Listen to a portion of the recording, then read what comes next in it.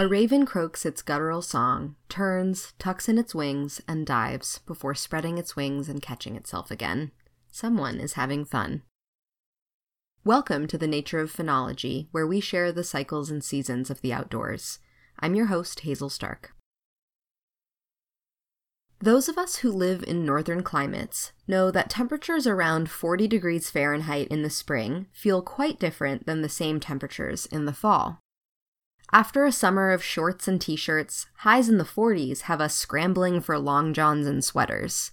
But after a winter of sub-freezing temperatures requiring many warm layers covering us from head to toe, a day with a high around 40 has us outside in t-shirts.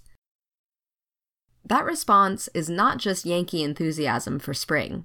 Those of us who spend time outdoors in winter undergo physiological changes that help us adjust to the colder weather. A study following the physiology of Quebec City mail carriers found them to have lower heart rates and lower blood pressure at the end of the winter than at the beginning, for example. Nevertheless, it is the human ability to make clothes, fire, and shelter that is our most useful winter adaptation yet. But how do animals with tiny, delicate-seeming legs and feet, like birds and deer, handle sub-freezing temperatures? Gathering firewood near a Wyoming campsite one winter, I observed tiny kinglets, birds that weigh no more than 2 pennies, flitting in the treetops. Mule deer hoofprints studded the dense, icy snowpack. With my long johns, winter boots, hat, down jacket, and hands stuffed in my pockets, and still feeling chilly, I spared a moment of appreciation for these resilient critters. They have an amazing adaptation to dealing with cold temperatures that replaces the need to build fires or elaborate shelters. Countercurrent heat exchange. Picture a wet duck standing on ice or paddling through sub-freezing ocean waters. How is it that their skinny feet, without fat or feathers for protection, don't freeze? The arteries that pump blood away from the heart and the veins that pump blood back to the heart are situated right next to each other in bird feet and legs. That means that the warm blood going out to the feet travels right alongside the colder blood coming up from the feet back to the core.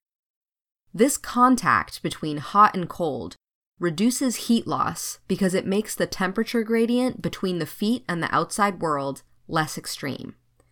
The blood in the extremities stays a little warmer, and the blood returning to the core isn't quite as cold and energy intensive to warm back up. In our hooved mammals, like deer and moose, the same countercurrent heat exchange is at play throughout their entire legs as well. Humans do not have such a slick system for keeping our extremities warm. Instead, we experience something called the Lewis reaction, or hunting response. When we start to get cold, our bodies shunt blood away from our extremities and hold it in the core to help us avoid hypothermia for as long as possible.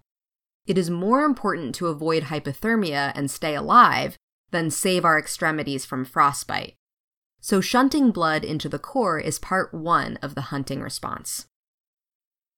On that same wintry camping trip with my kinglet and mule deer neighbors, I had forgotten my gloves and found myself setting up a tent on the snow, barehanded, the cold metal of the tent stakes snatching what warmth my fingers still had. Rushing to finish setting up this critical shelter so that I could get a fire started, I skipped taking breaks to warm my fingers in my pockets or on my cheeks. I just wanted to get the job done. At the very moment when I didn't think my fingers could get any colder, they suddenly flooded with warmth, thanks to part 2 of the hunting response. This human physiological reaction to extreme cold comes in quite handy in the final moments before potential long-term damaging frostbite sets in. Our blood vessels push warm blood into our extremities at what might feel like the last minute, giving us another chance to remedy the situation before injury. The hunting response is a fantastic adaptation, but there sure are times when I wish I had countercurrent heat exchange happening in my fingers and toes. While we might feel fancy by being able to make shelters, fire, and clothing that allow us to live in almost any environment, we can always learn from the amazing tricks of our nature neighbors.